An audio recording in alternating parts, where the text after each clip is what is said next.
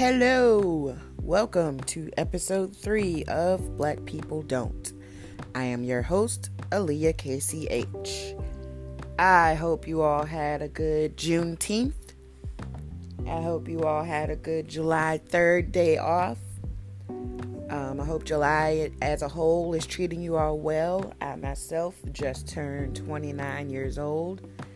And it's slowly setting in, but at my next birthday, it's going to be my 30th birthday. And I don't know how to feel just yet. Guess we'll cross that bridge when we come to it.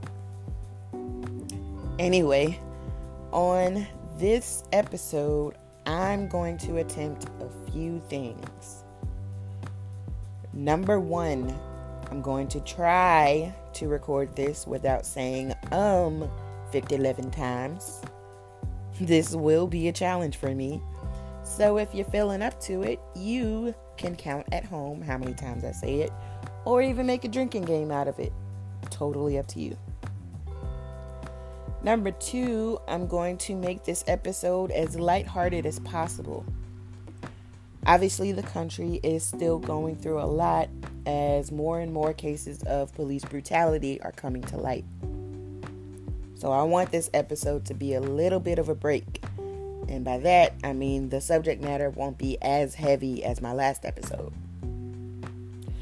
And number 3, I want to try to make this episode longer than 15 minutes. I'm not sure if any of y'all are familiar with making a podcast, but it is very weird to be sitting here talking to myself for any longer than 15 minutes.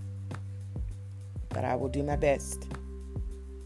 I think I can accomplish that goal as I talk about myself when it comes to today's topic, which is microaggressions. I posted a photo on my Instagram on June 15th, something like that. And it seemed to resonate with people very, very well. And even as I put this episode together, people are still liking it, commenting on it, sharing it, all that good stuff. So I figured this subject deserved its own episode. Now we've got to start this topic off with a definition. What the heck is a microaggression?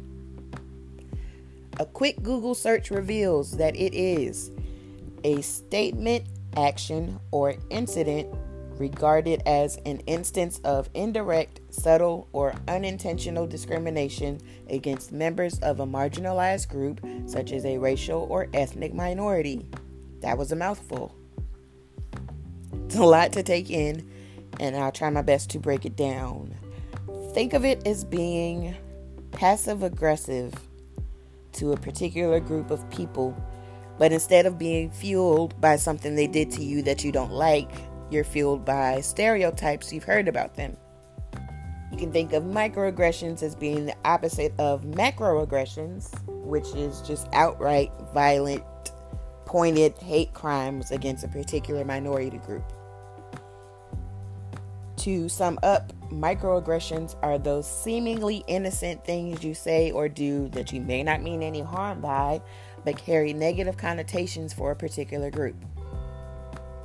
The use of the term microaggression goes all the way back to the 1970s, with coinage credit going to multiple people. Now, like I said, the inspiration for this episode came from a post I made on Instagram, so I'll be using that post for today's discussion. Most of those microaggressions have been applied to me at various points in my life. Many of the microaggressions on the post are similar or have similar implications. Things like, you talk like a white girl, or you act white, or you're not really black, or you don't really count. And the classic, you're an Oreo, black on the outside and white on the inside. These are things that I've heard about myself all throughout high school and even into college. And I was incredibly naive. I took them as compliments, not once thinking about what the antithesis was.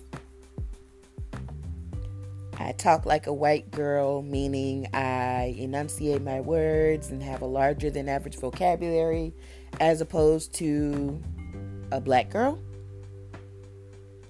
Black girls can't speak properly. That's not how they meant it when they said that, but that's what was implied. I act white, meaning that I'm quiet and polite, as opposed to being loud and ghetto. That's not what they meant, but it was implied. Now, this may come as a shock to some people, but these are not things that I've heard from white people. For the most part, I heard them from other black people. It was always something about my blackness that didn't fit the mold of the blackness that they were used to. Hearing them say things like, "You're not really black," or "You don't really count," was incredibly alienating. And for a long time, I truly felt like I couldn't identify as black at all. Now, before actually hearing all of these things, I never really had I don't want to say stance, but like a position in race relations. In a previous episode, I mentioned that I am from California and I moved to Alabama when I was 13. Now, if you all think about your lives before the age of 13, for the most part, it was all sunshine and rainbows and peaches and cream and ice cream, blah, blah, blah. And I mentioned that I was incredibly naive. That remained true for this particular era in my life before the age of 13, where I was in middle school when I came to realize that my best friend from kindergarten was half Asian. Like, that's how far removed I was from anything race related. I had no idea. I was completely mind blown when I found that out. Like, we never talked about it, but you know, it is a fact in our lives that she's half Asian and I'm black, and neither one of us really thought about it. So going back to high school and hearing these things like, "You're not really black," or "You don't really count," I really did feel like I didn't count. And there was a literal period in time where I would say out of my mouth, "I'm not black." I'd say something stupid like, "Oh, I'm brown, I'm not black," whatever. Thankfully, nobody took me seriously, but it goes to show the effect that words have on people. And it's only been recently that I really started to believe and understand that black people are not a monolith, meaning that there's more than one way to be black. You got the black emo kids, black theater kids, the nerdy kids, the jocks, the thugs, whatever. There's literally more than one way to be black. And if we're shifting our speech to say all Black lives matter, then we need to mean it. We need to be aware that particular speech and behaviors aren't exclusive to just one type of person. And we need to be inclusive to those who don't fit the stereotypes of what a black person should be. Now, in the interest of us all learning together, I would be remiss if I didn't bring up the other type of microaggression, which is omission. When it comes to race relations in the United States, things typically are black or white. And in saying things like black people and white people, we leave out other races like Native Americans, Pacific Islanders, Hispanics, Asians. Just omitting them in the conversation about race is a microaggression in itself. And the connotation behind that is that they don't matter. We're not talking about them right now. We probably will never talk about them. Black, white, black, white. That is a microaggression. And obviously you look at the media, like movies and TV and all that stuff, and you see who plays the lead in certain TV shows and movies. Is it a black person? Is it a white person? Who are they omitting? The Asians, Native Americans, Hispanics. They don't have lead roles. It's very tough for them.